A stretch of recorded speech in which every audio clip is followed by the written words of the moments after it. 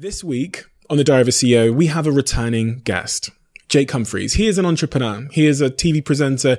He's also now a podcaster.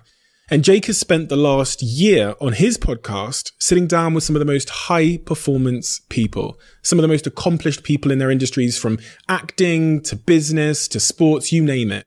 And so because of that experience, because of all the insights he's gained over the last year since we last spoke, I wanted to sit down with him and compare notes.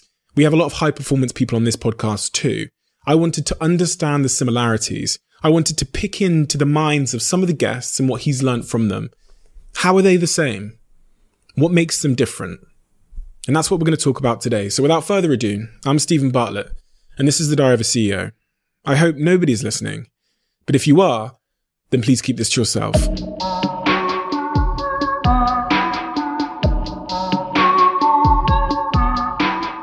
You've had, 30 people on your podcast today. You've got a lot more coming up. One of the key questions that I wanted to ask you, because it's, something that I ask myself, is what are those key lessons that you've learned? You've interviewed, high performance athletes, actors, authors, and really sort of high performance people from all industries. What are the key lessons and the themes? I think there is one key lesson that was summed up for me by Matthew McConaughey, the Oscar-winning actor who came on my pod recently. And his phrase is, don't leave crumbs. And what he means by that is, when you're making a decision, don't leave stuff behind. Don't make a bad decision now that later on you've got to go back and pick that crumb up and be regretful about it. And that's brilliant, because sometimes when we talk on the podcast, we talk about really big blue sky thinking, we talked to you about social change, setting up social change. And sometimes to people that are listening in, that can seem unreal, almost untouchable, because it's this huge multi-million-dollar business that you've created.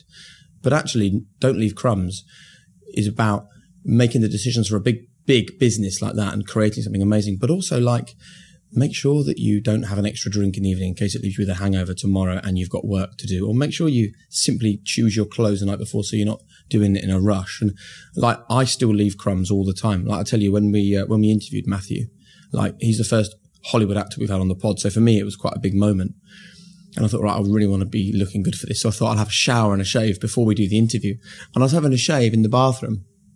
My wife was in the bath and she was going to come down and listen in the corner in my study, because she was she loves Dallas Buyers Club. She was excited. Yeah. And I was having a shave and she goes, it's 9:54. I was like, and I thought it was 9:30 or something. We put the kids to bed. And then the next thing I know, I'm running downstairs. I haven't done my hair properly. I've got 2 Wi-Fis at home because our upload speed living in the countryside is horrendous. So I was then on the wrong Wi-Fi. I then looked for the script that I'd written for the questions for Matthew, couldn't find them. And I was the last one in. Really? I'm getting beaten to the interview on my own podcast by a Hollywood actor. Wow. And I left crumbs. And now that's a good lesson for me, because I do it all the time. And I think that you only learn about the crumbs you leave by doing it. And I just really want people. I've had a few negative comments that have come my way about the podcast, direct messages from people saying, you're getting this all wrong. We're in a global pandemic. I'm having a really hard year. And here you are with a podcast that's just celebrating success all the time and showing up how we're all doing badly compared to your great guests. And for me, the podcast is that hurts me to think that, because I don't want anyone to come to the High Performance Podcast and leave it in that way. But it's the absolute total opposite of that. Because when we talk about what lessons can you learn from people on the podcast, the other biggest one is they mess up all the time. I genuinely believe successful people make more mistakes than anybody else because they're constantly challenging themselves to do stuff. And you're no stranger to making decisions that at the time you just simply don't know. But you have to find a way of making that decision. And I'm sure there are times when you've made 10 or 15 life-changing decisions in a week. The point about those crumbs and, rushing down the stairs when you realized that you were late. What could you have done in hindsight to prevent those crumbs being left behind, per se? I just need to be really honest with myself that I have weaknesses and I need to address them, rather than thinking that everything's fine. And I am notoriously late. I am always a few minutes late, and always my New Year's resolution is this is the year that I'm not going to be late. But it just shows. I'm surprised, that you're late, because the industry you work in. I know. Is very. And look at all the guests I've had on my podcast. We had Sir Clive Woodward, who won the Rugby World Cup. Yeah. And you think of all of the discipline and the rules and the mindsets you need to win a Rugby World Cup. The number one thing that stands out for him is something called Lombardy time, which was created by the players. And Lombardy obviously is a famous name in American sports, and they call it Lombardy time because it's a name that sort of resonates with winning. And it was 10 minutes early. So if you say to any former England rugby player, what's Lombardy time? They'll tell you 10 minutes early. So listen, I'm hearing this stuff, Stephen, on a weekly basis and still not getting it right. And I think it just goes to show that we are human. We are fallible. And I do think we have blind spots, which there are some things some people find really hard. I don't. There are some things that is not an issue for other people and is a recurring problem for me to deal with. But no one's perfect. And how do you emotionally feel about the fact that you have blind spots? In terms of like, do you beat yourself up about it? Yeah, I think so. Yeah. It's a really common phrase, isn't it, to hear that you're your own biggest critic. And I think I'm probably less my own biggest critic than I was previously. Like when I first started in my presenting career and I used to come off air on the Formula One, I would solely focus on the bad stuff, on the issues, on the problems. And that was instilled in me by David Coulthard because he'd step straight out of a Formula One car, straight into broadcasting. And TV is a friendly and lovely place to be most of the time. You know, we're really good at telling each other how great we are. And we had our first production meeting just after the first race. And I was just grateful to get through it. It was my first ever bit of live Formula One. So I was just glad to have survived. So I was ready for this lovely, you were great, this was great. We started the meeting and David Coulthard went, whoa, sorry, can we just stop? And this is unheard of. He goes, I'm just not interested in this. And the producer was like, sorry, I don't understand. He's like, I'm not interested in sitting here and going through all the good stuff. How does going through the good stuff make the boat go faster? Why are we not talking about the bad stuff? And that was a revelation for me. I was like, yes, the good stuff's already good. So you focus on the good stuff. Now I have a different mindset. And bearing in mind, my first race was 2009. So this is 11 years ago.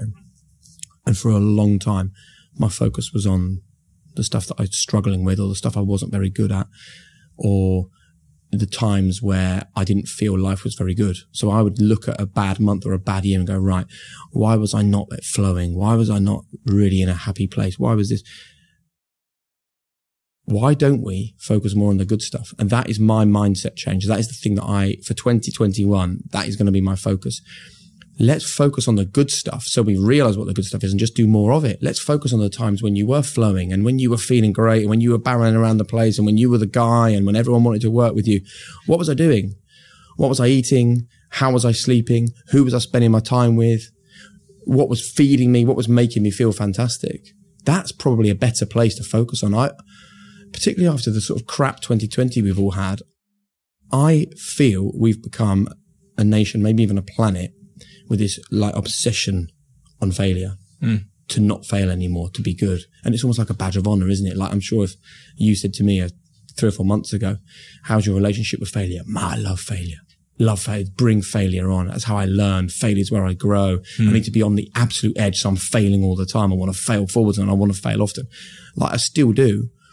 But when I fail, when I leave crumbs, when I'm late for an interview with Matthew McConaughey, I'm not thinking, why did that happen? Because then I'm focusing on the failure. I will allow it to be there and I will do my best not to do it again. But I'm going to try for 2021 to think about the good stuff, man, and just to see how that changes things for me. Super interesting. You know, do you focus on your failure? I don't focus on the failure. I think I was actually asking myself that question when you were talking. I was thinking, am I someone that dwells on failure? To be fair, I don't. I'm very, very good at being detached from it all. I think I talked earlier in this podcast about this like, video game mentality that I've taken on my life where I see my worst days. And to be honest, I think it's just my worst days as if I'm playing a video game and that I am not what's happening. And I think that detachment from what's happening has allowed me in my most chaotic moments to remain calm. It's allowed me to form a sort of calm within my chaos. So if I have a big failure or I really, really fuck up and I'm disappointed with myself or whatever, I'm very good at detaching from that. So I think absolute ownership of what you're doing for me is powerful, which is that the total opposite of what you're saying? Because I think like whatever I do, I have to absolutely believe it and own that decision. Because then if it goes wrong or people question it, I can say, listen, I really thought it was the right thing. It's like the emotional detachment. It means that I don't think that I'm going to die, although I am totally responsible for changing it. So I'm thinking specifically about the day where, I was driving to work, get the emails and the text messages saying that our whole server's been hacked and every client we have has been sent really, really personal, specific abuse by them from our email server that's come from my business partner's email that looks like it was meant to be sent to my assistant, but the client was just accidentally CC'd in. And this happened? This happened about 5 years ago. So I'm driving to work and I'm getting all these and in that moment, one has a choice whether they want to fall into the problem and become the problem and become consumed by it, or if they want to hold it out in front of them and deal with it there. Yeah. If it consumes me, I'll be crippled with anxiety, crying in the corner. But if I can hold it out in front of me and realize that this isn't going to kill me, this isn't going to end me, this isn't, but this is something that I have to deal with out in front of me, then it becomes much more possible to be rational and to think in terms of probabilities. And I've come to learn, especially over the last year or two, that when you can make your decisions based on probabilities of the outcome, you can make really, really good decisions. Yeah. I was thinking a good example of that is actually a friend of mine yesterday texted me, and he said to me that it's interesting. He said to me that at his marketing agency, his clients' passwords have maybe been exposed to one outside individual. Yep. So there's one guy at another company that might have seen all of his clients' passwords. And he said, Steve, I'm going to call all of my clients now and tell them that all of their passwords have been exposed. So I said, let's go through the probabilities here. If you lined up 100 people, like the guy that might have seen these passwords, how many of them would do something malicious with that information? We both agreed it was probably less than 1% of like reputable people that would take a bunch of passwords and do something malicious. So I said, okay, so one person out of 100 or less. So your probability of harm is less than 1%.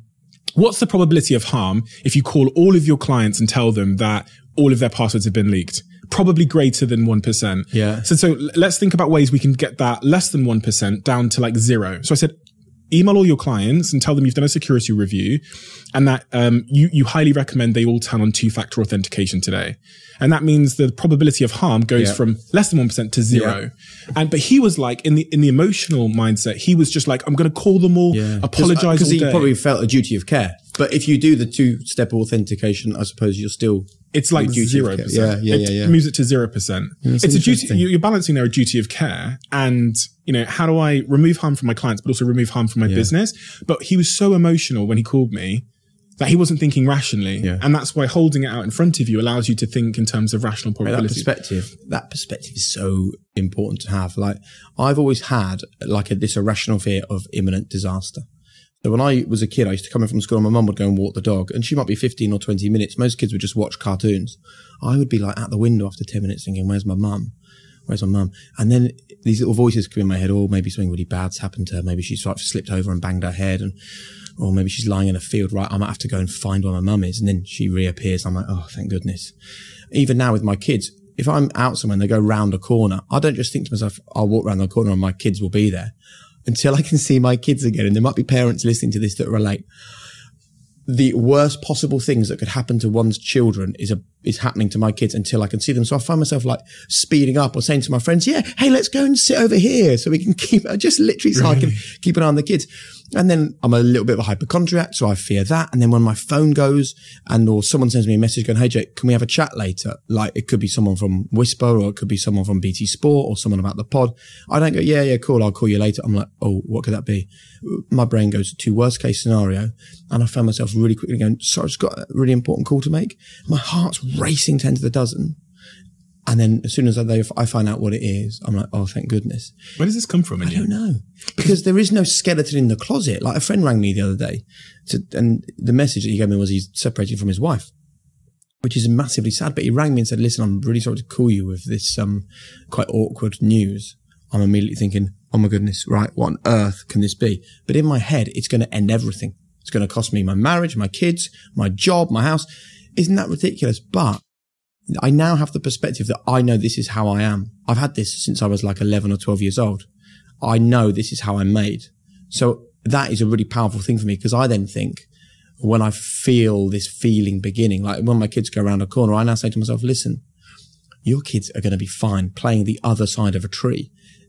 You know yourself well enough to know that this is just irrational anxiety. It's your brain and it's just playing a trick on you. That's all this is. You talk a lot about responsibility. Yeah. There you just said, this is how I'm made. Yeah. That sounds like... Giving up responsibility. Yeah. Yeah. So how? But then I think I'm taking... yes, you're right. You are totally right. But then I feel like I'm taking I'm slowly still learning, even at 42. I'm taking the responsibility back by saying, right, I'm not going to allow myself to get anxious about that, because I know what I'm like. If I'm the most chilled out person in the world and I find a reason to be anxious, maybe I should be worried about that. I'm going to tell them about the lift, Jake. Go on then. Tell me about it. So we were on the 4th floor here, and Jake came up, knocked on the door, looking pretty sweaty, and said, "I just out of breath." He said, "I just took the stairs because I opened the lift and I didn't trust it." Mate. This lift, there's never been any problems with it. If you look at the stats around deaths in lifts or things, I know it's like 0. But you've got more chance walking down the street. Mate, I looked at that lift. I'm like, you and me are not hanging out today. That seems somewhat connected to what you're saying. Yeah, I think you're probably right. Yeah. Maybe I should have taken the lift, because I know that everything will be fine in the lift, and I should know that I'm a bit claustrophobic. But I think it just goes to show that, again, and you've spoken about this so powerfully over the years on your podcast, is that from the outside world, you'd look at someone like me and think, wow, couple of kids, few businesses, great house, nice broadcasting career. What a lovely carefree life he must live. Every day, man, is riddled with little anxieties and little worries. A few years ago, probably almost to the point of derailing, as we've discussed on your previous podcast with me. But now, knowing yourself is so powerful, because only then, can you love yourself? Do you think that's also somewhat linked to you said earlier on about that comment you read, where people are like, Jake, you shouldn't be doing a happy podcast in sad times, basically. Yeah. The fact that you remembered that and you referred to it as hurting you seems also somewhat correlated to this. Yeah, I don't know. I think it's a fair point. I find that a harder thing to get. I find external criticism is a harder thing for me to deal with. I find that a more difficult thing to own in my head. Why? I think because probably human beings just want people to like what we're doing. I mean, I find it confusing as well, because I think if you're being offended by my high performance podcast, wow, that shows the level of offense that some people can take, because I honestly want it to just be a wholly positive experience from the moment that someone clicks subscribe or starts listening to the pod till the minute they leave. I just want people to be happier, to get takeaways, to live a more empowered life, to go and be successful. I honestly believe it. You've got thousands and thousands and thousands of reviews on your podcast. Yeah. It's rated 5 stars. People pour their heart out, telling you how much they love it, how much value it brings. And we're talking about this one guy. I'm a human, I suppose, aren't I? I think you slightly over-index a little bit in terms of caring about this stuff, though. Mm-hmm. And I actually, when people asked, what you're like after meeting you, I said he's just such a nice guy, such a good guy. And you are such a good guy. And it's maybe that is part of, I don't know, is that somewhat connected to your... I think so. Don't you think the two are completely connected, though, that if I wasn't the kind of guy that genuinely wanted people to You're right. be in a better place, I wouldn't give a shit whether someone said my podcast was useless, because I'd be like, well, I don't care anyway. I'm just doing it to make some money. For me, that podcast, and I will openly say this, I've not made a penny from creating and operating for an entire year. And we talk all the time that this is about the outcome, not the income. And I think the reason why it has been successful is that whether it's me or whether it's Damien or whether it's the guys that help us to film and edit the podcast together, all of us totally believe and buy into what we're doing. I genuinely think that it is what people need to hear, because it is empowering people and go and do great things. Who have been, a lot of my friends messaged me after you had Johnny Wilkinson on. Yeah, I bet. And they said that was fucking weird. It was deep, wasn't it? I had to listen to that back 5 times, and I did the interview, What it was so remarkable. For people that haven't heard it, what was the surprising? So the bravery really from someone who won a Rugby World Cup as a certain person and now is a completely different person. I mean, I can give you a sort of salacious headline, like he told us that winning the Rugby World Cup is no more important than doing the washing up. And the way that he squares that off in his mind is he says, what are you doing if you're playing rugby? moving your body to achieve a goal. What you're doing if you're doing the washing up, moving your body to achieve a goal. And if I make winning the Rugby World Cup more important or to hold more value than doing the washing up, and I'm no longer a rugby player, what am I less valuable because I'm no longer doing the thing that was more important? That is the sort of sentence that he was sharing with us, which I think is brilliant and brave, and I can relate to it and I can understand it. But I think that for me, the real revelation that came out of the Johnny Wilkinson episode, and what I really want people to understand if they listen to it, is that when you strip everything back, he is someone who has totally changed from where he was when he was conquering the world. Because when he was conquering the world as a rugby player, he thought he had to stress and struggle and sacrifice and fail. And now he realizes that stressing and struggling and sacrificing and failing leads to more stress and struggle and sacrifice and fail. And actually, one of the amazing things he said, when I released a book after winning the Rugby World Cup, I wouldn't be surprised if there wasn't a spike in mental health cases from people that read that book, because the book was saying, you've got to struggle, you've got to really struggle in life to be successful. And I think that is something that when we first started the High Performance podcast, I loved it when people spoke to me about the battle and the struggle and the strive and the sacrifice and the late nights and the early starts. Because I wanted people at home to go, yeah, man, I'm going to work harder. I'm going to commit more. I'm going to sacrifice more. Now I think that is so wrong. That is the total antithesis of the message I now want my podcast to give to people. It's tough, isn't it? Because it's hard to find someone who's been really successful at the very top of their game, whether it's business or sport, hasn't done that. Yeah. So I've contended with this. I've contended mentally with this idea as well. When I started putting content out there, especially when I was really young, like 18, I was bragging about how late I was staying up. I was like, look at me at 4 a.m. and I'm still working. And I was doing that because I was trying to portray an image that I was, I don't know, a superhuman or something. And my content followed that theme. And then I got to the point where I probably flipped the other way because of public pressure, and the world now thinks that if you go on the High Performance podcast and say hard work really, really matters, you will take an L. You are an asshole for saying that because you're going to make people depressed and anxious and you're a hustle porn star. And then I got to another place, which is if it's the truth, it's the truth. And I'm comfortable with the truth. And so there's so many levels of nuance. It's like the most successful people you'll encounter at the very top of their industries worked like hell to get there. Yeah. It's, Will Smith, Sir Clive Woodward, or anyone in it. That's a very consistent theme. Elon Musk, right? But what I've come to do over the years is detach that from happiness first and foremost, because it doesn't necessarily mean they're happier, and then also redefine what success is, because success can be being a great parent. Yeah. What is it to you then? It has to be happiness. I feel like, it has to be. That's my answer. Yeah. It has to be. Because you can still have the hard work and you can still have the sacrifice, but you don't have the struggle. That is the mistake I made. I thought the struggle was part of the hard work, and it was part of the early starts and the late finishes, and it was part of sacrificing some things. That's what I thought the High Performance podcast was about, but it isn't. You're totally right. It's about happiness, and you can still get up at 5. Like, I probably take too much on.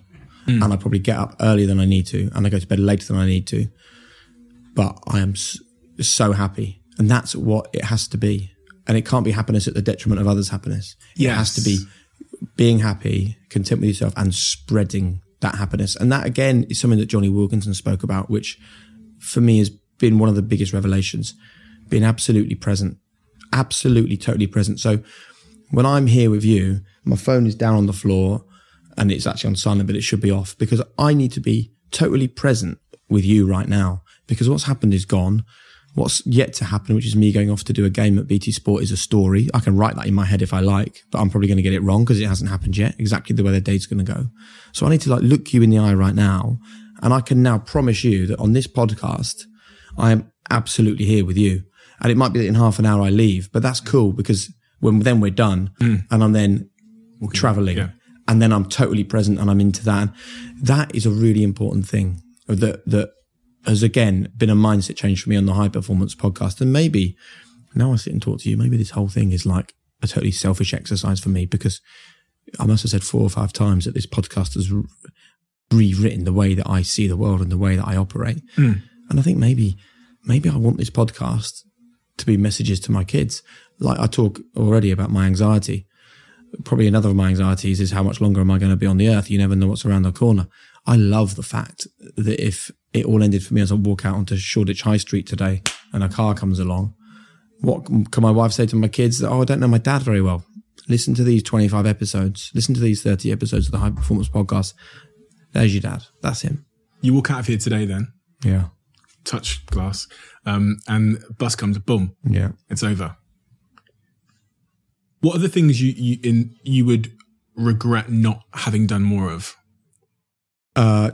Traveling with the kids, probably, but they're only little, they're only young. It's such a hard question for me because I think probably maintaining relationships with people has always been an issue for me, because I failed my A-levels, as you know, at school. So all my mates went off to uni. So that was kind of lost because they went off having fun and I redid them. And then I've always found that one of the issues with trying to really be present is that you're totally present in that part of your world at that moment. And so I was then totally plugged into life on children's BBC. And then I got this amazing opportunity at Formula One. And I was totally plugged into my life in Formula One. And then I got, a big opportunity at BT Sport and I had to make that work. So then I was totally plugged into my new producers and my new colleagues. And, I had a conversation with someone the other day and they said, like who are your real friends? It's a hard question, that, for me, once I moved beyond my wife. Because I've got 4 or 5 mates who I'm close with, but I would probably name people that live on my street. Well, I've only lived there for 4 years. I might name a couple of parents on the school run, and my kids have only gone to that school for 4 years. I'd name a couple of people I've run my production company, Whisper, with, but that's only been going less than a decade. I'd now probably class Damien Hughes, who I do the High Performance podcast with. Well, I've done that for less than a year, but I'm in this. And maybe that is possibly the only regret, I think. But maybe I don't know. Maybe we don't need to hold on to people for too long. Maybe we have to accept that people come and go from our lives, and that's okay.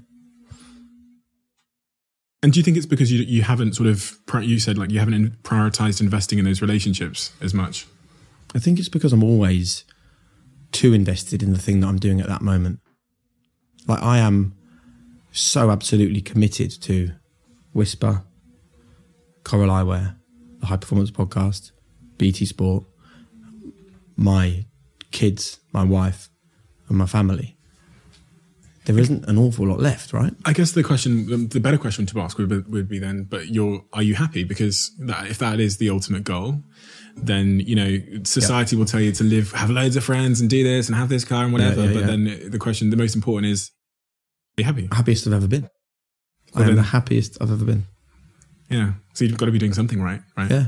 I love what I do. Like, I really like work. I like getting up early. I like having 5 or 6 things on the burn all the time. I like having a whole page of jobs that I'm going to do.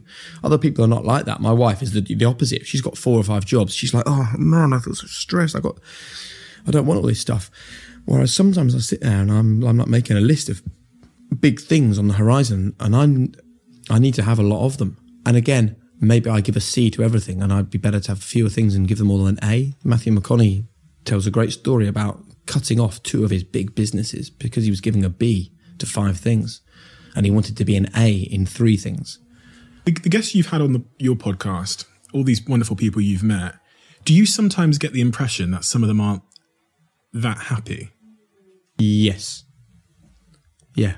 It's one of the things I've learned from doing this as well. Yeah, it's really interesting. And I totally get that everyone is in it for different reasons, aren't they? Like we spoke to Sean Wayne, and I would say, Sean Wayne is not a household name. He's one of the most successful rugby league managers in the UK.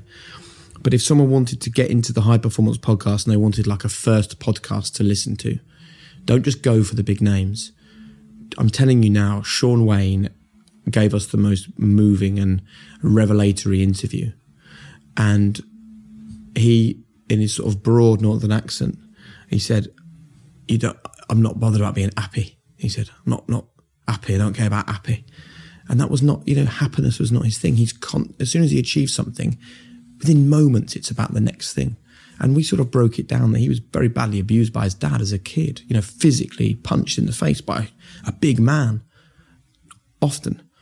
And that his entire life, his entire energy comes from wanting to redress the balance. And he's now a rugby league coach, the England rugby league coach, because he has this deep-seated desire to make the lives of other people better. Now, he might personally never be happy after the story and the path that he's been through, but he's definitely making other people happy. And he is also totally comfortable with not being happy. Now, that's not everyone's story. That's his story. But I certainly think that in the past, we've thought that success and happiness are mutually exclusive. What do you want to be? You want to be successful? You want to be happy? How wrong are we to think like that? The very flame of success should be happiness. That should be the absolute nub, the crux of everything. What's the point otherwise, man? What is the point? I get that a lot with guests that I've had on. Some guests seem to be very neurotically obsessed with the next thing and the next thing and the next thing and the next thing. And when you ask them to pause and reflect on when this ends or why they're doing it, it always seems to flick back to their childhood. Eddie Hearn was the same. I know he's been on yours. He was on mine last week, and he. When I was talking to him about his aspirations for the future with Matchroom, he says, I want to sell for 5 billion and we'll do this and we're going to do. And I said, but why do you want to sell for 5 billion? You're happy now. He goes, well, we should be doing, we should be selling for 5 billion. That's what I want to do. And I go, but why does that matter? And he goes back to his dad when he was younger. He goes back to the fact that his dad used to criticize him and didn't give him praise. And it's weird that those early moments have driven, and it's the same with me, to be honest. They drove this like obsessive desire to just keep climbing a never-ending mountain. And that's a trend that I've seen in very successful guests and very successful people, is often some kind of, it's a strange thing to say, but something that went not to plan when they're younger seems to be the reason that we all adore them, admire them. It's something that had hit them in their emotions or their wiring that sent them into an obsessive state in their. It's never as good as you think it will be, though. When you achieve those things that you want to achieve. Like the biggest thrill I've ever had was when I spent £9,750 on a green MGF. It's my first ever car. I can still remember the number plate, P710NJN, and I looked at that car. I bought it from an elderly gentleman in Colchester, and I went to his house and I said, I've got a banker's draft. And I was working on children's BBC, and I remember he took me out to his garage. And those old fluorescent light strips, they flicker, tick, tick, tick, tick, tick, tick, before they come on. I remember, and it's still in my head as vivid as the day it happened, the light flicking and just lighting the car up for a second, and then it goes dark. And I looked at it and I was like, holy, I cannot believe. Now, fast forward to where I am now, a successful TV presenter, invested in Coral Eyewear, run a podcast, have 2 beautiful children, have a production company. The kids and my personal relationships are aside from this, because that is on a deeper level than anything else. But in terms of material successes, nothing, and I mean nothing, man. Nothing has come close to spending less than 10 grand on a green MGF. So you've got to enjoy the journey. You've got to enjoy the travel, because A, it's not as good when you get there as you think it will be. B, you spend an awful lot more time getting there than arriving. Like, you have to answer this totally honestly. Have you totally left Social Chain now? Yeah. With money in the bank? Yeah. That you wouldn't have had if you hadn't walked away from that business, right? Yeah. What is more thrilling to you, to look at your bank account now and see the number in the bank account, or to know the journey you went on with Social Chain? Oh, yeah, of course. I mean, the bank could be double, triple, quadruple, 10 times. It wouldn't matter. Now, if I said to you, if I came to you in Manchester when you went to nab frozen pizzas just to feed yourself, and I said, listen, dude, you can either absolutely work your nuts off for the next 10 years, like build a business, hang out with people, develop some good relationships, or I'll just bang 100 mil in your bank account today. I said 100 mil. Give me there you go. Yeah. And now here you are, you've got the 100 mil, and the thrill came from the journey. There's something like, I'm always conscious of my own like hindsight bias, because it seems to be the case that every broke person goes on the journey to get rich, that ends up being successful. They get the money and they go, it doesn't matter. But it's a wonderful thing to say when you have it, right? The part of the reason it doesn't matter is because there's so much of it now. It really mattered when I was stealing those pizzas, right? And when I was like going behind the sofas in this pub looking for the pound coins, and I found 13 pound coins, so I went back the next day, and like it really, really mattered. In fact, it was all that mattered, in that moment. So I'm super conscious of that bias that we have, because and you should be, by the way. And we are the same on high performance. When I say, you need to have the bad times to appreciate the good times, and the traumas and the difficult things will equip you for the rest of your life. I honestly know that there are people that would listen and go, hold on a minute, middle class, white guy from a lovely village in Norfolk. Yeah, you've had a few issues with mental health and bullying, and as you know, the death of my grandma, which was quite tragic, and things like that. You haven't really struggled. Yeah. So then I think it's important that we've done an interview that we haven't put out yet for the podcast with Sio Kolisi, first ever black Springboks captain. And he tells us a story in the podcast about not being able to sleep at night because his stomach hurt so much because he was so hungry. So his grandmother gave him sugar water just to get him to school so he could have a day at school. And she died in his arms at 8 years old. When he sits on the podcast and says, you will go through some really dark and difficult, horrendous times. He grew up in the most deepest poverty you could imagine in South Africa. When he sits there and goes, you can get through it and you can use it as a flame and a fire. That is, I think, when you listen. It's, but I have to say, I also completely agree that, the things that have mattered most to me professionally, especially as I reflect, have been doing, as you say, doing work I love, but then like doing it with people I love, and a mission that's worthwhile. And there's this always, people talk about this topic of burnout a lot. And I tend to believe, and I'd like to get your opinion on this, I tend to believe that burnout is somewhat inevitable if you're doing things that you don't intrinsically love doing, especially if you're doing it with people you don't, really, really love as well. I feel like in any facet of your life, if you're doing it too much, you don't enjoy it, the outcome is burnout.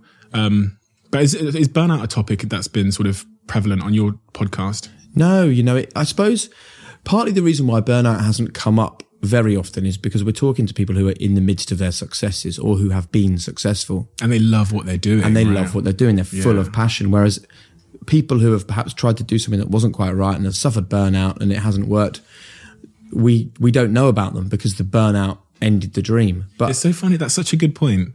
That the fact that you haven't had that come up as a topic on a podcast that speaks to people who have clearly been intrinsically driven by their passion to the very top of their game. Passion is everything. You say you spoke to Eddie Hearn. What's his podcast? No passion, no point. I mean, he is a great advocate of finding something that you believe in. But I also get that, again, you had a real passion for what you do. Like, I honestly, I have such a deep love and a passion for all the things that I'm involved in. Because if I didn't, then I wouldn't do them, or I'd try and find something else. But there are times in my life where I've done certain things. Like, I don't, as a TV presenter, you often get asked to do like corporates, standing up at awards and things like that. And you need to welcome people up on stage and shake hands, have a photo. And I find them a real struggle. I don't know why. I just don't get a thrill out of doing those things. So that's a good thing for me because I've noticed that's something I don't like. And that, for people that are listening to this thinking, yeah, but what's my passion? Like, what am I? One of the really good ways of finding you is to look at all the things that is not you. Who are the people that don't make you feel good? What are the days when you feel drained and exhausted? What are the trips or the phone calls or the conversations or the lunches where you leave thinking, that is, every time I see that person, I feel like this.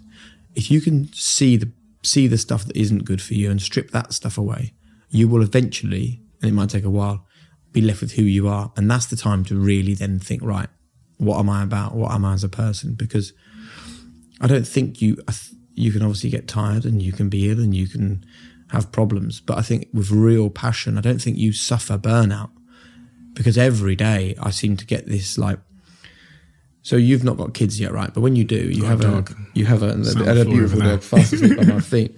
Remember when my daughter was born, I love her with every piece of my heart, right? I had this real fear that when my son was born, Where's the love going to come from? You joking? You do. It's quite a common thing for parents. Like my daughter had every single bit of love in my body. So my wife, obviously, we're really super close, but a love for your child is very different. It feels very different from the moment that child is born.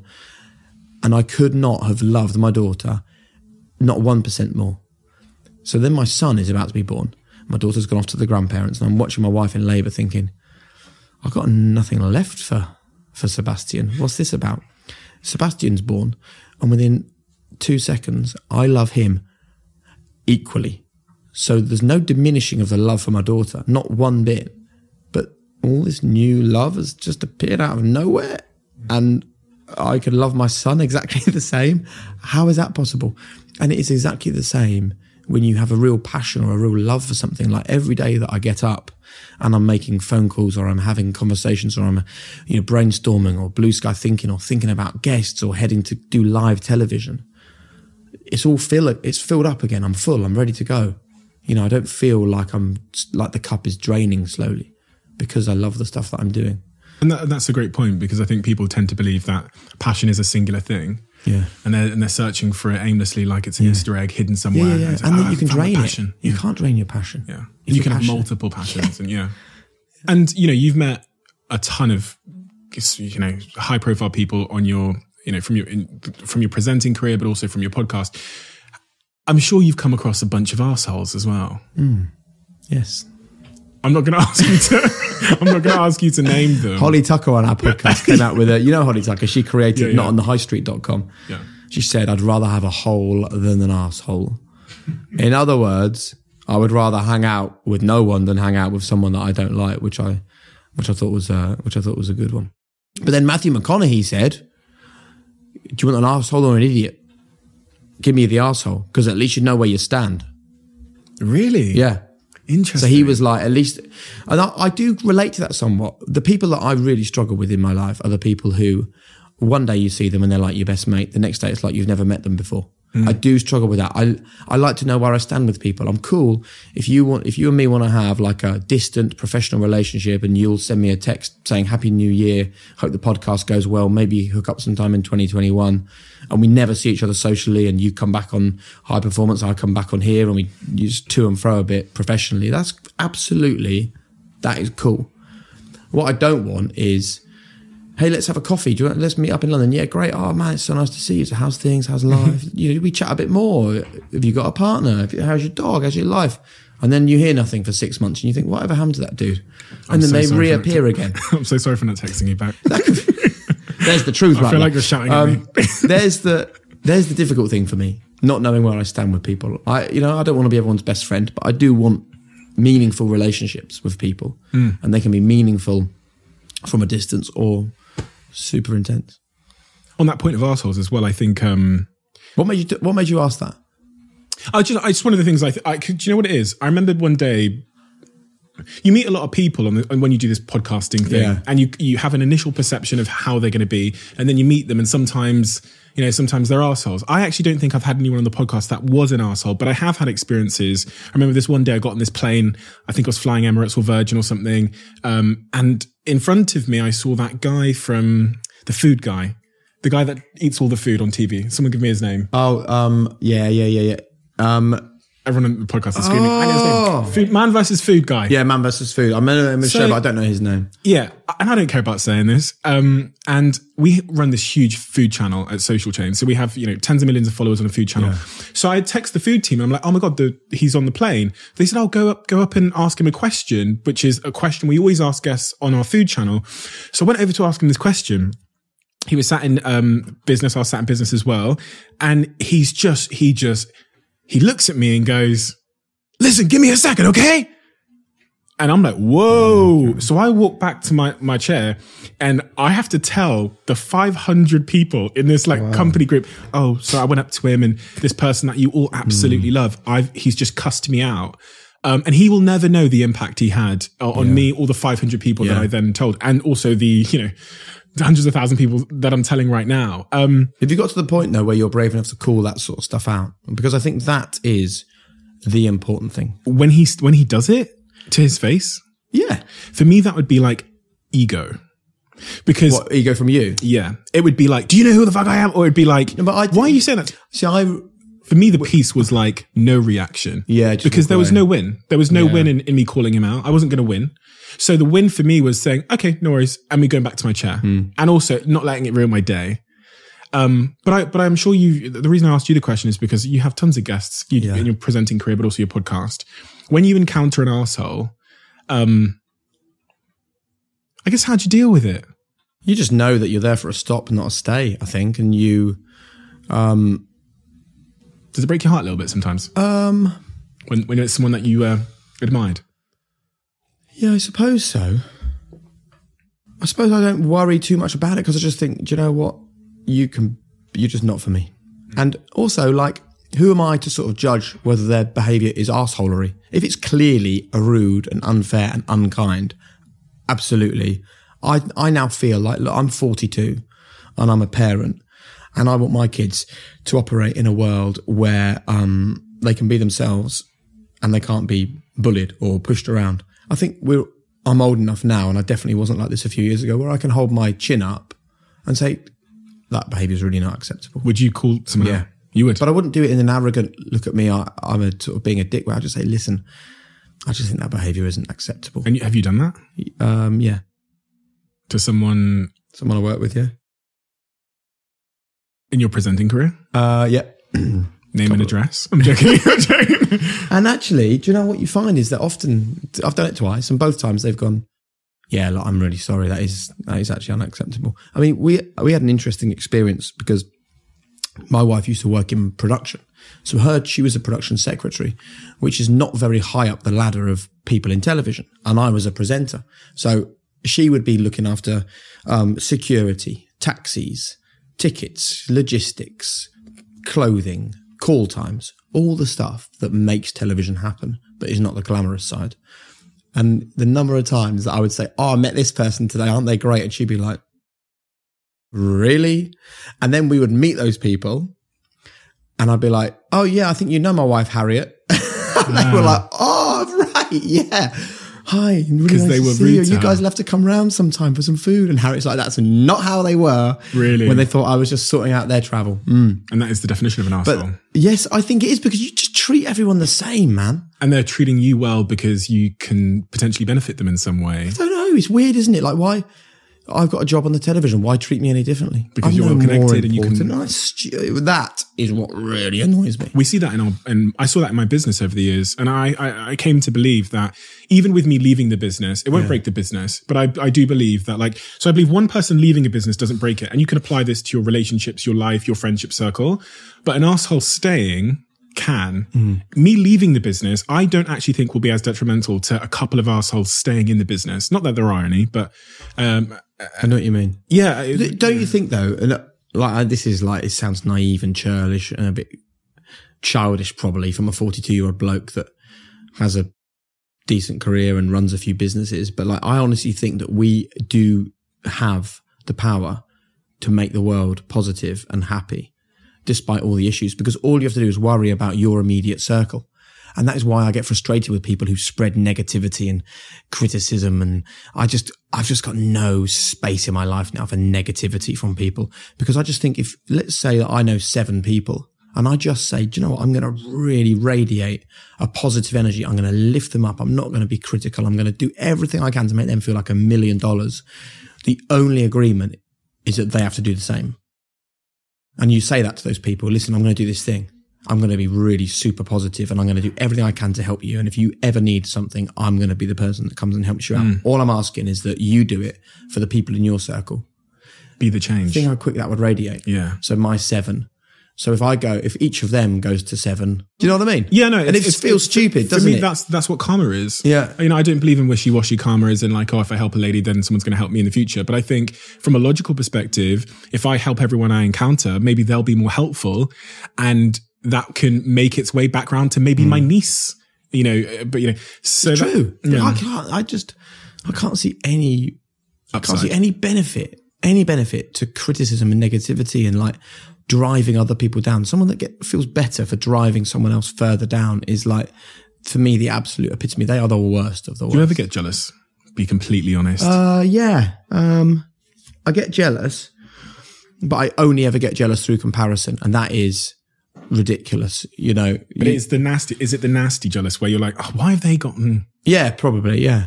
So, but I think that is innate. I think that is almost, there I am giving up responsibility again for someone that talks about 100% responsibility.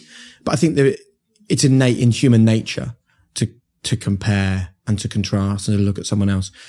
So it's not a very long experience for me. I will look at someone and I'll go, but hey, listen, I'm so happy and I've got all this. And actually, sometimes I look at life as a graph and you literally don't know where life is going to take you. So let's say like the people that I now sit with in a TV studio, like, I sit with, let's say when I had Robin Van Persie, Steven Gerrard and Rio Ferdinand were all the pundits on BT Sport.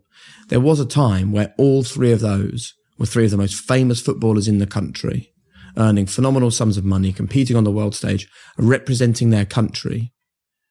And I was a guy post A-level failure, trying to sort of find a job and earning £6,000 a year. And there was a time where they were there and I was there. And our graphs over the time have done, and whatever's happened, look where I've ended up, sitting next to them on a TV studio. Now, it may well be that they go up there again and then something happens to me and I go down here, or it might be that I do that and they do that. But you never know where that graph is going to go. And that is what I think is, that for me is one of the most exciting things about this world that we live in. Like you are only one step away from a phone call where someone goes, hey, guess what?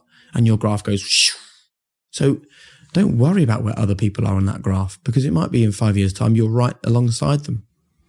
I guess that's where that hate, a lot of the hate comes from. So if you take the jealousy feelings that even you have as, you know, one of the nicest people I know, and you just, you know, times it by 10, but, you know, and that's the, you know, people feel a certain way about their lives and how their lives are going. Yeah, but that's because it's chucked in our faces all the time. Like, what is Instagram if it isn't a tool for comparison? What is it? Why are you having a great day? And we're jealous of that.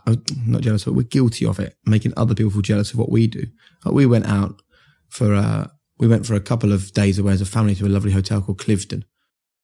And it was lovely, but the kids, for some reason, were just badly behaved. And it does happen sometimes. And we had this meal, it was breakfast actually, and they were like, it took ages for the food to come. And the kids were like climbing the wall. And I was having to say to the waiter, listen, I'm really sorry, but like we've been waiting for 20 minutes, which is fine for me and my wife, but the kids, they need, and it was a posh hotel where you're trying to say, do you get to just stay at the table, sit nicely, don't make too much noise. And then at the end of it, it was stressful, man. And I said, hey, I tell you what, the family will want to know where we are. So I'll get my phone out and I go, kids, just smile. And we take a photo and we have a family WhatsApp group with Harriet's mum and dad, my mum and dad, all the cousins, all the aunts and uncles, right? We're all smiling. Everything looks great. Just had a lovely breakfast at the hotel, I said. And then we get loads of messages back, like from people like my sister going, oh, your life always looks perfect. And my brother going, oh, another great day for you. And then I think, actually, yes, like I've just given them an absolute falsification of what my Sunday morning at the Cliveden House was like. That was a stressful hour. And I've taken the one thing that wasn't stressful. Why have I put that in the group? Why haven't I just gone, hey guys, hope you're having a good Sunday. God, we've just had a shit half an hour here having some breakfast, but hey, don't we all? That's what we all do all the time. Why else do all the people you follow on Instagram put the things they put out there? I think the world has somewhat is flipping back the other way, in the sense that when we all started Instagram, it was this new thing. You had these filters and it was like, show the best holiday you've ever had in your life to the world. That was kind of that's the thing you'd get the rewards for. And that represents, in terms of being able to relate to that, or it's like 0.0% of the viewer's life. Like most of our lives, the 99% of our lives, as I've said on this podcast before, is like eating the pot noodle in bed. And now I see that the win with personal branding and building an Instagram page is the antithesis of showing that. Is like, I've just woken up with my face covered in spots. In fact, the last, two podcasts ago, we had Chrissy on here, who's like a superstar influencer entrepreneur. And I was trying to understand why her community are so engaged with her versus even compared to mine or other people's. And it's because she wakes up in the morning, she goes, my face is covered in spots. Oh my God, I'm not going to put the filter on today. And you see the spots on her face and stuff like that. And then she'll cry on her Instagram story because her best friend lost her mother. And you really can resonate with that. You can, and also the amount of supply on social media of that realness is low. Demand is super high. because it represents the 99% of our lives. Supply is super low. And people, Joe Wicks is the same. He will tell you everything. Oh, I feel like shit today. And people and that's the thing I think you can form a bond with, a real deep bond. So even as I reflect on my Instagram now, I said to my team earlier this week, I'm like, I need to like go on my Instagram story more and do a lot of the stuff that I do on the podcast, which is just like telling you the shit stuff too. Yeah. And so I say this, if you want to build a personal brand, I'm like, you really need to get comfortable with telling. Would that make you truth. happy though? Let's go back to where we began. Would it make me happy? Yeah, because I know that it would not make me happy. My Instagram isn't a lie. It is real, but it's real with the things that I choose to share, basically. Yeah. Do you know what I mean? You are always one decision away from taking your business to the next level. And a decision that's helped me to transform my business is moving over to NetSuite, who I'm excited to say are a sponsor of this podcast. If you don't know already, NetSuite is the #1 cloud financial system, bringing accounting, financial management, inventory, HR into one platform and one source of truth. It's reduced IT costs because it lives in the cloud, so you can access it from anywhere. And the cost of managing and running multiple systems because it's in one unified business management suite. My team and I don't have to worry about tasks being manual and clunky. And it means that I can be more efficient and to focus on more important things like bringing you the best episodes and guests on this show. So I become one of the 37,000 companies that have already made the move over to NetSuite. NetSuite has extended its one-of-a-kind flexible financing program for a few more weeks. So head to netsuite.com/Bartlett for a free product tour. Back to the episode. By the way, I have no lunch. Can I? Oh, knock yourself out. It's actually, this one actually arrived this morning. So it's what is it? This one? This is berry. I've not had one. I was buzzing for you though when I saw that you got Huel to sponsor you. It's just great signature. I was panicking there. I'd undone it and I was going to flip Huel all over your lovely rug in here. Doesn't matter. That'll be a cool piece of promo. Yeah. Nutritionally complete drink. Yeah. I think it's great, man. So I've eaten nothing today. What's the time? It's vegan. 1:20. So this is perfect for me now. This is my lunch and my breakfast. Try it. Let me know what you think. This is my favourite flavour of all. It's good. And if you have this all day, which I don't know if that's to be recommended, but all of your sort of essential minerals are in there, vitamins, high in protein. So it's 20 grams of protein at the same time. Slow releasing carbs. Spilt a bit on your really lovely glass table. It's fine, don't worry. Low sugar, gluten free.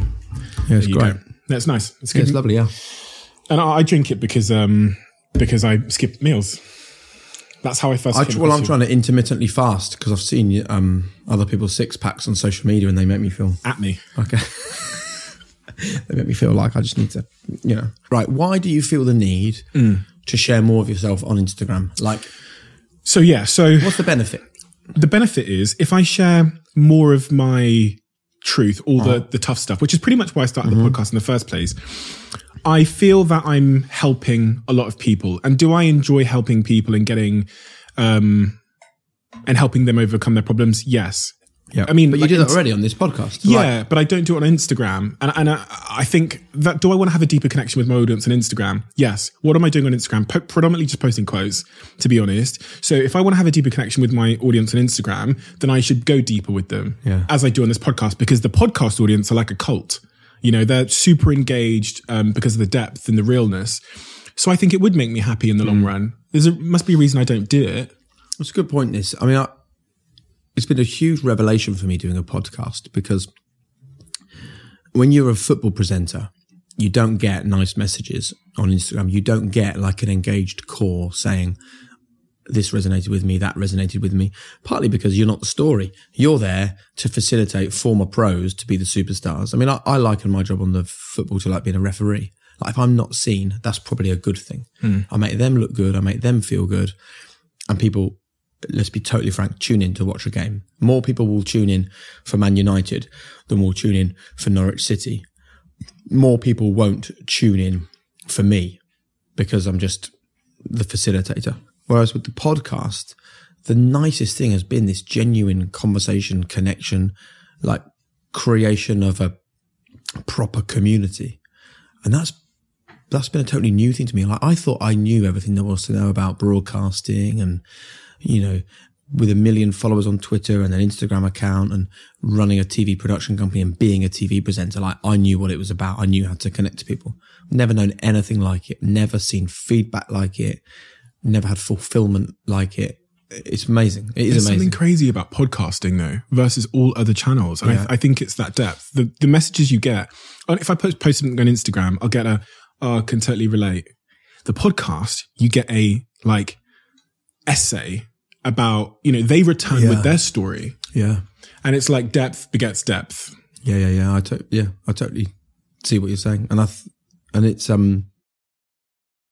it stops it from, like, because when I first started the High Performance Podcast, I wanted it just to be me opening up amazing people to benefit other people. And I will now admit, part of the thrill of that podcast is seeing the response and seeing the reaction. And I'm not foolish enough to think that isn't my ego at work. It absolutely is my ego that likes it.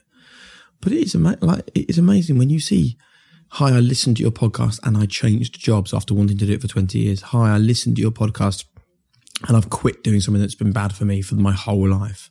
I've reached out to create relationships with people that I allowed to die from listening to our podcast. Bloody hell. What's the most emotional moment you've had with a guest that you can recall on the podcast? Is there a particular moment that, choked you up a little bit? Yeah. There's quite a few times that I've kind of, that I've sort of edged towards tears. And I think, someone that I've already mentioned, Sean Wayne, when someone talks to you about that sort of the devastation of being physically abused by a parent. And I suppose what was emotional for me was the learning during the interview with Sean. And I knew very little about him before we spoke. The learning that all of the good stuff he's done, he talks about if he's got an issue with one of his players, he doesn't just have a chat with them after training. He turns up at their house in the evening and says, what's the deal, man? How can I help? How can I solve this? And he is now a parent himself and a really loving and caring parent. To have the start in life that Sean had and for your whole life to be about helping other people, that was like, that was a hugely moving conversation with him. Yeah, I think all of the guests I've had that have moved me in the same way. It's almost identical. It's nice, isn't it? I don't know whether you're like this with podcasts, but I love that we have footballers on and don't talk about football. We have rugby players on and don't really talk about rugby. We just talk about it. My podcast is a podcast about life, exactly like this one is. And we were talking before we started recording today about the desire to try and avoid the typical talking points with guests. And I think this is maybe just a general point for people that are trying to start a podcast.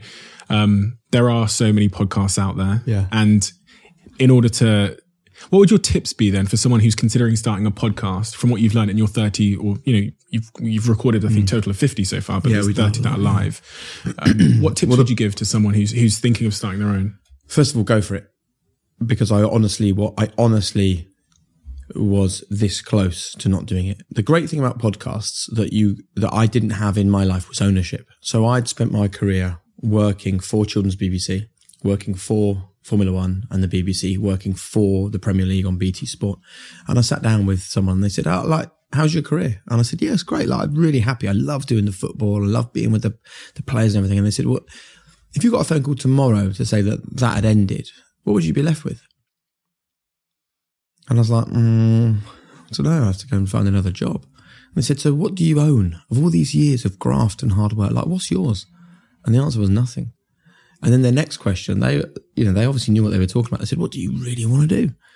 And I said, well, I don't really care if Liverpool beat Man United or Norwich City beat Ipswich. Not really.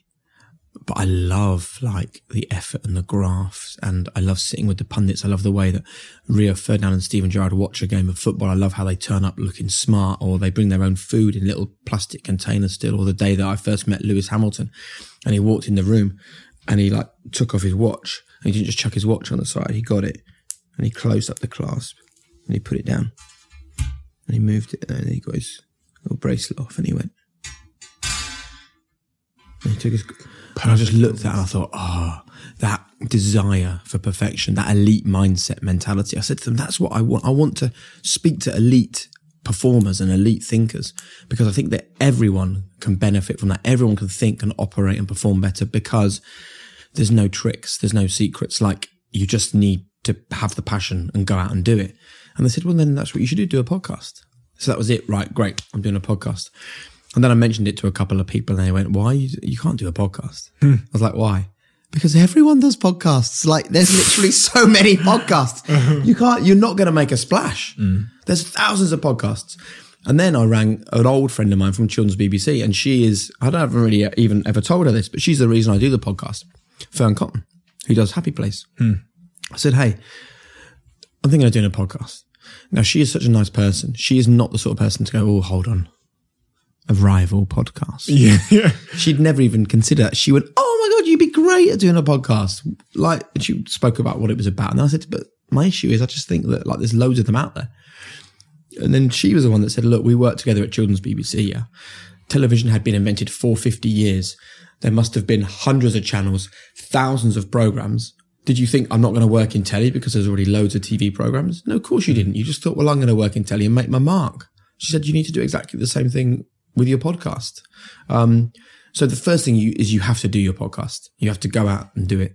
But the second... And that's the biggest challenge though, isn't it? Starting. It's just in every facet of life. Yeah. Entrepreneurs contact me and I'm like, the biggest risk you face of all the things that might... Yeah, but I think you can do a podcast risk-free though. You know, you can spend a very minimal sum of money, if any money at all, on the equipment. 100%. But and like, you can then... so cheap. Yeah. You could do a great podcast in terms of sound quality with less than £100. Yeah. The risk though is overthinking it to the point of procrastination, to the point of like paralyzing yourself. Yeah. I think in all facets of life, business, my DMs are full of people that are like, Steve, I want to start a business. I have an idea. I want to start a podcast or this project. But there's just this one problem which is preventing me starting. And I always say the biggest risk of the success of your business, the number one thing that's going to stop you becoming a billionaire, honestly, is the probability that you'll just never start. And also that you'll think you need all of the answers to all of the questions you have before you start. Yep. Well, I don't know this. I don't have the funding. Like when I started my business, I was 18, didn't know the word entrepreneur, no money, went on Google and typed in like how to build a website, spent 3 months Googling it. But that was me starting, you know? And I think it's the same with podcasting. I'm like, my first episode was dog shit. I was downstairs in some cupboard. What is it in telly? We say the first is the worst. Yeah. You know, that's the way it is. That's the way it has to be. But the point is, you got going. You started. And I think you need to begin, and then you need to be consistent, and you need to keep going, and don't expect instant success and instant gratification. But I think the other thing I get a lot of people sending me letters saying I want to be on the television. And I always reply in the positive, because I always say, well, someone has to be doing my job in 20 years' time. When I'm 62, I will not be presenting the Premier League on BT Sport. I just won't be. Someone has to be. Could be you. Why not make it you? Make the decision now that it's going to be you that's the next well-known sports TV broadcaster. And then I remind them that when I started out in 1998, 99, to be on the telly, to be a broadcaster, you actually needed a job. That was not very easy to go and get. Now you can pick up your phone and you're a broadcaster. You can have a YouTube channel. You can have an Instagram handle. You can have a Twitter page. You can have a podcast, as long as you've got a passion, because you then funnel everything into that passion and everything feeds everything else. So the Instagram handle points people towards the podcast. The podcast is fantastic. So people go and watch the podcast that you've recorded on YouTube, and then you start to build an audience there and you make a little bit of money and it slowly starts to build. Be consistent, but have the passion, have the thing that's different. Like, I will get maybe 10 times a week, hi Jake, I just wonder whether you would come and be on our podcast. We just want to talk about, you know, your journey and how you got to where you are now. It'd be really great to have a chat.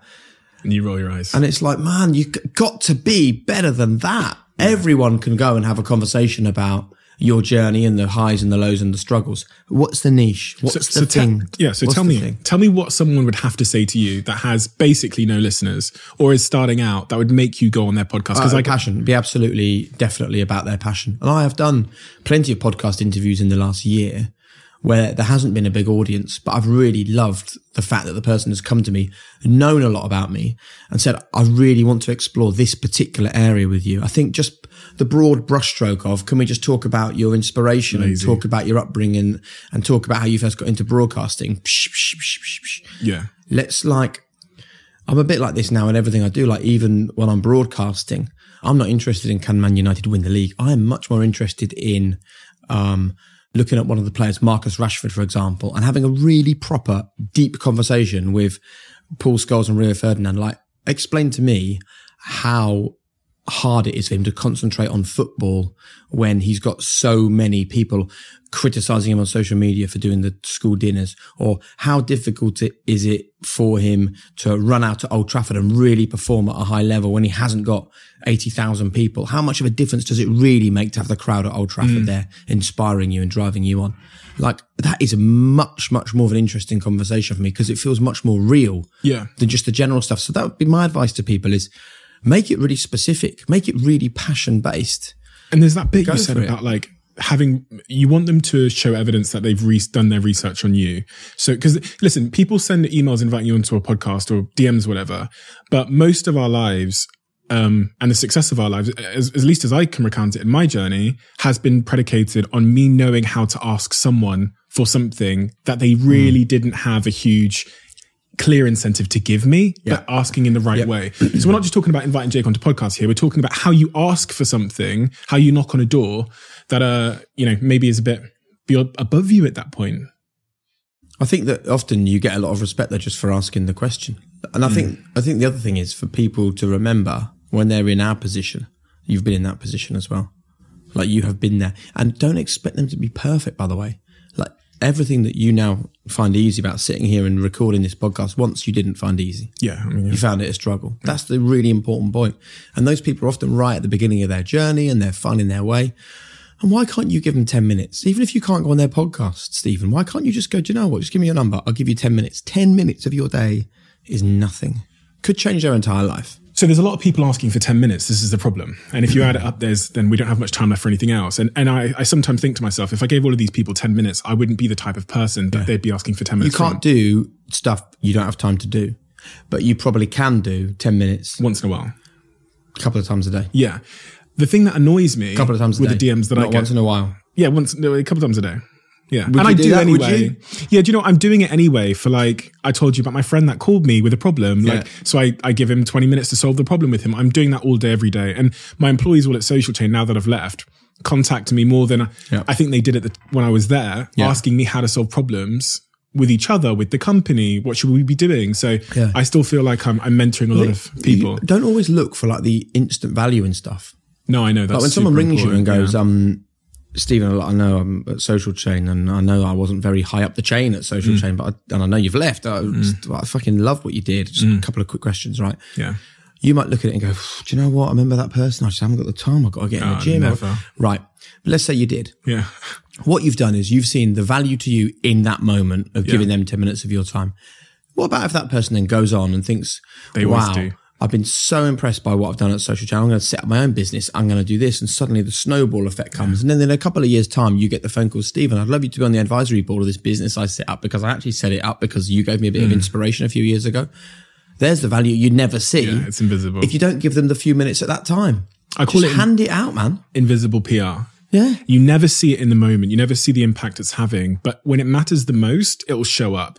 So for example, the guy I told you about from Man vs. Food, we have a huge food channel and we're looking for hosts for this food channel that would potentially get paid a ton of money.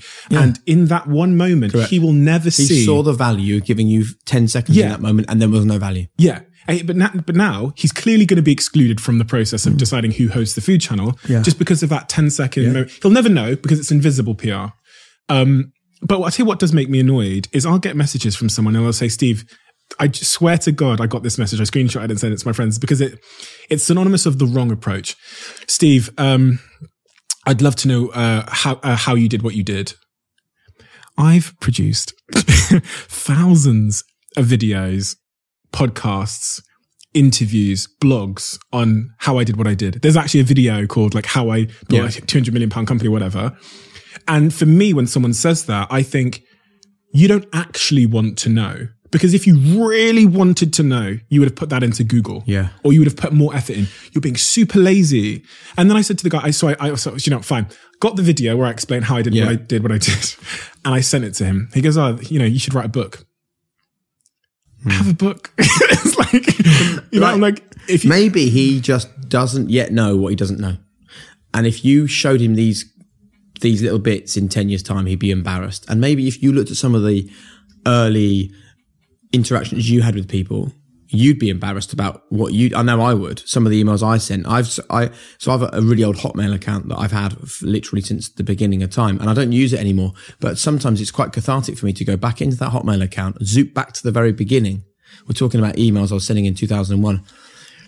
And I'm surprised, man. I get my tone wrong, and I'm a bit bolshy, and I'm a bit pushy, and I think this doesn't sound or seem like me. Maybe. I just think benefit of the doubt, man. Always benefit of the doubt. And I'm not saying you need to bust your balls and spend 2 days giving this person a private seminar, but definitely do. I mean, I think it's great you replied, and just reply and go, listen, here's all the stuff that I've done. But when he replies and says you should write a book, A, he's giving you a compliment. B, he might be a bit nervous. Do you know what the problem is? So there's thousands and thousands of people like this on a weekly basis. Yeah. So my decision as to who to help or to who to engage with is based on the message they send. And if someone says, so people will message me, go, so what is social chain? Come on, like if you just Googled it, if you clicked on the word in my bio, there's a description of exactly what it is. But people will still do, and for me, that's laziness. Because if I can't think of a point in my life where if I wanted to know whether I was 16 or 26, whether if I wanted a piece of information, I would have just, my attempt at getting it would have just been to message the person, the public figure or whatever, just say, so how did you win that Formula One championship, Lewis? I would have at least tried to, you know what I mean? Do you think there's an issue here with with social media now, there's a complete lack of formality. So like when you and I were growing up and we wanted to run a business that someone had set up and sold for hundreds of millions, you literally could not get to that person unless it was a real graft to get there. So by the time you did manage to get an email address for some CEO of some big business, it had been such a journey. You weren't going to lose the opportunity or waste the opportunity because it had taken you 2 or 3 months just to get to the point of being able to send something. Part of the issue now is that people who want information from you, literally, this is how long it takes. Stephen Bartlett, direct message, HISTEVI, Stephen, can I know about your business? Like, that's taken me 30 seconds. That's how long it is. So that's why the quality of effort is so low, because they're just used to it. That's how we now communicate with each other. But then the other thing is, 20 years ago, when you were trying to get hold of a CEO of a big business, there was quite a good filtration process, so that by the time you got the email address of that guy or that woman at the top of that business, it was a journey. If you would have had 20 knockbacks, 10 or 15 setbacks, blah, blah, blah, blah, blah, blah. So actually the person that got those email addresses were the grafters, man, and the ones that were finding the route and finding the path. And it shows, though, that the most important thing, one of the 2020 growth hacks for your career, is knowing how to ask. Yeah. Because everyone has now got the email or the DM, but there's a real art in knowing what to say when you're in there. I know that people like you are getting a lot of messages every day, all of the same quality. But that's great because it's easy to stand out. If you want to, it's a good thing. If you send me a voice note, that jumps up in the queue. If the voice note is well researched, as you say, jumps up in the queue further. If you're asking, here's the thing for me, it's like, if you're asking me for something and you're making some attempt to acknowledge the fact that that I don't have a lot of time, that also jumps you up in the queue, because I think this person's a little bit more savvy and is being more realistic. But yeah, it makes a huge difference. Coral. Yeah, I want to talk about this. So, eyewear brand. I received these lovely sunglasses in the post. And as I said to you before we got on air, I usually look a little bit weird in sunglasses, but this pair of sunglasses, and I'm not just saying this, and I actually said this behind your back as well, so this is how you know it's legit. Right.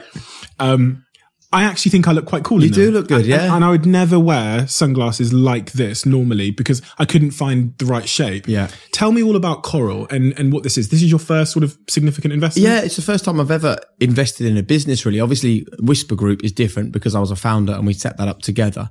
But I've wanted for a long time to do what I can to help people who are perhaps in a position where I can have some influence on their lives. So about a year ago, I set up a scholarship with the UEA, the University of East Anglia in Norwich. It's pretty simple. When people apply for the film and TV course, they're means tested. So they have to fill in a form so we can find out their family income. And if the family income is below a certain level, I will pay $5,000 a year every year that they're at university. So 15 grand over the time of their course to make it affordable for them to go to uni. So it's literally my way of finding people who wouldn't get a chance in the TV industry. It's similar to the ethos we have at Whisper. Like, we want to lift up people that are underrepresented. And I think there's amazing TV talent out there. And they literally will never get the opportunity to have a TV career purely for financial means. And that really makes me sad. So I set that up. And then I had this great relationship with the UEA. And they introduced me to a young guy called George Bailey. And he's a 19-year-old student. He's 20 now at the UEA. And he had this idea for recycled eyewear. And it is literally taking fishing nets out of the sea, taking plastic out of landfill and turning them into eyewear. And I said, do you know what, George? Like, that's a really good idea. I really like it, but it will be everywhere already because it's so simple. Because when we sort of ran through the numbers, there's something like 9 million pairs of eyewear sold in the UK every year. Almost all of them virgin plastic, covered in lacquer, full of glue, full of metal, bad for the environment, not doing any good for the planet at all. So I sort of heard what he said and thought, this will be happening already. And I was actually in London for a meeting with my agent in West London. I thought the perfect place for recycled, sustainable eyewear brand is West London. So I went into all of the high street eyewear places that you could possibly imagine. You know, David Clulow and Sunglasses Hut and all of these others on Oxford Street and Bond Street. I was in that area. And I said the same thing every time I walked in. Hi, can I see your range of recycled eyewear? Blank faces. Can I see your green range, your sustainable range? The same. Nothing response. And I was straight on the phone to George. I said, listen, we need to make this happen. We really need to make this happen. And we're not the only brand in the world making eyewear from recycled material, but we're the only brand who have gone and got our own eyewear designer. So it's original designs, handmade in a factory in Italy. We then offset all the carbon. So when that gets delivered to you, there's not been a single hit on the planet from the carbon, and the plastic has been taken out of the world to create those. The lenses are infinitely recycled, and we have a system where you send the lenses or the whole eyewear back to us and we can recycle them so it all goes again. So the phrase I use is planet positive. It's not just like not putting pollution into the planet. It's actively removing plastic and turning it into something that you would otherwise have gone and purchased. And look, we're a startup, we're small. It'll be a slog and it'll be a battle, but I wouldn't have got involved like everything else I've been talking to you about if I didn't passionately believe that those are the answer. None of us go shopping now without a plastic bag in our hand already, or a reusable tote bag or whatever. But none of us think twice before we go and buy a pair of sunglasses. And Coral Eyewear, I want to be the answer. The case there, that's made from plastic. Oh, this case. That Case. one. Oh, wow. Yeah. So that's recycled plastic. The cloth inside, recycled plastic. You'd never know, would you? No, one of the things that really struck me as well is how high quality it all feels. Like, it feels super luxury, like the case and the... Well, that's the thing. We also didn't want people to think, yeah, I want to sort of help the environment, but I'll have to look a bit rubbish. We actually want people to think I can still buy a really nice, high-end, high-quality bit of eyewear. You got the little note there from George. Yeah. What's he said on nice. Says, hey there, thank you so much for choosing Coral and our vision to make the eyewear industry kinder to our planet. Smiley face, George. That's super nice. Super there you nice. go. Yeah, no, I was nervous because when friends send me things, their new products, sometimes I don't love it. Yeah. And I'm known for being really honest with my friends, and saying, I don't really like this about it or whatever, because I just think the truth sets you free. And And that's what people really value, as you said earlier. It's like the critique is often more valuable at certain stages than just total praise. One word you said earlier that has become incredibly important in my mindset these days is the word consistency. Yeah. Maybe from meeting exceptional guests, maybe just from understanding the root cause of my own accomplishments. But I used to think that intensity was the answer. But if you look at all of the success that I've had, whether it's getting 1 million followers on Instagram or social chain or whatever, it was that word. And I never really appreciated the importance of that word up until recently. I think it was when I was writing my book. What have you learned about consistency? I've learned exactly as you have that consistency is the root of all good stuff. Because if you find something that works for you, you have to do it consistently. Like I used to say, consistently relentless. I regret the use of the word relentless a little bit now. I do think you have to be relentless, but I now change it to you have to be consistently, happily relentless. And if you can be consistently, happily relentless, I don't think you will go far wrong, because you'll be doing a passion project, which is what makes you happy. You will be consistently doing things, and consistency is absolutely key for people to understand what you're about. And let's be totally frank. We can sit here and be fluffy and friendly and say, oh, let's not push people too hard in the modern world because it might cause issues and whatever. You do have to be relentless for success, but it's okay to be relentless if you're being relentless and you're happy being relentless. So try in 2021 to be consistently, happily relentless, and let's see where we all are in 12 months' time. I have one more question for you. It's probably a question people don't really talk about in the podcasting game, but we have struggled at times to get women to come on the podcast. Yep. For a variety of different reasons. Men seem much more willing than women. Have you found the same thing? Yeah, we have. Yeah, it's interesting you should say that. Yeah, we have. I don't think that we have found women not willing to come on the podcast. I think it's only when you start doing a podcast about relentless high achievement that you realize how dominated by men the tops of our industries are. Yeah. That's the problem. And we keep on saying, right, who should we get on as really great inspirational female leaders? And all the suggestions people keep making to us are in the sports space. And I keep saying, no, not sports women, because I am totally plugged into the fact that I want to celebrate brilliant, successful females. I have a daughter and I want her to listen to this podcast in years to come when she's old enough and go, that's who I want to be. That's who I want to be inspired by. And I think that sometimes we like to trick ourselves into thinking, oh no, we live in a really equal society now. What are you talking about? There's loads of powerful females at the top of businesses. When you break it down, we are still in a male-dominated society. And it is a good reminder that we need to keep on lifting up female role models and pushing them to the absolute top. And we are, on the High Performance Podcast, we are totally aware of that. And we will continue to do what we can, because actually, when we get brilliant female leaders on there, and we just recorded with Jo Malone, who set up the amazing Jo Malone brand. She now runs Jo Loves. We've recorded with Holly Tucker, who was fantastic. Dame Kelly Holmes, who was really inspirational and moving. Steph Horton is going to be on the series in the not too distant future. We've had brilliant female leaders on our pod, but it is still a challenge compared to the amount of male leaders lining up going, yeah, I'll definitely come on there and talk. And there is something else that maybe we need to address in the next 12 months. Black women at the top of business. Mate, where are they? What is happening that is not allowing them to shine as they should? And that's one thing. Can I just say one thing that really is pissing me off massively at the moment is when people talk about the over-representation of black and mixed race or female role models in society. And they say, oh, everywhere you turn now, that's all this. And I drive this home to them all the time. I say, listen, you've got this completely wrong.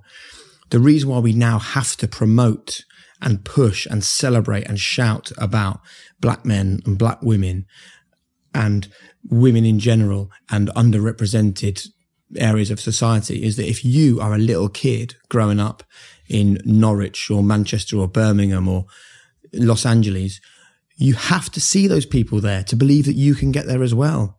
There's no good saying, oh yeah, they'll eventually make it through. We have to show them now that you can, no matter who you are, no matter what the color of your skin, no matter what your gender, no matter what your background, no matter how affluent you are, you can get there.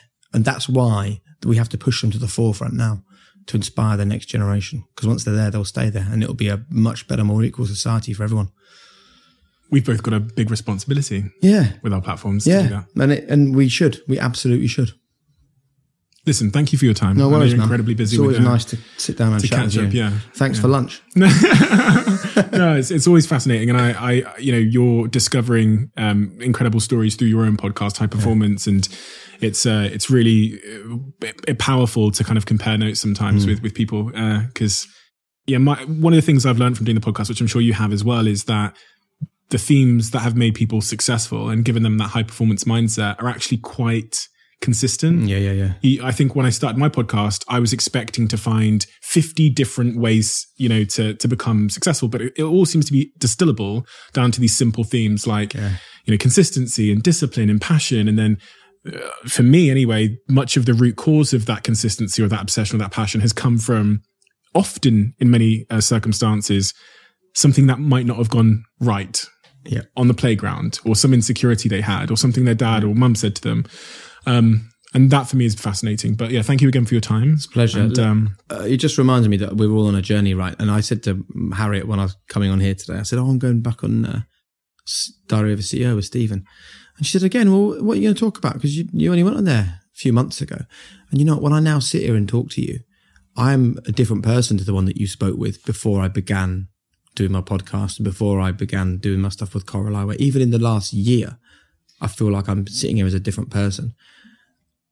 And I didn't realize that you could learn and change and develop and adapt quite so much, quite so late. So, man, look, Joe Biden took him till he was 77, till he nailed it as the president. Sometimes you have to wait a long time in life for your dream job or your dream opportunity to come up. What has changed since we last spoke for you in terms of who you are? Just a much deeper understanding of how other people operate. I'd spent my life, hadn't I, on my own journey. Me as a presenter, me learning, me setting up a business. What am I going to do? The High Performance Podcast was the first time I'd ever sat down and just said, from the outside, this is what I think you're doing. Can you just explain it, please? What a growth period it's been for me personally. Absolutely unbelievable. And therapy at the same time, right? Yeah. It's therapeutic. Absolutely.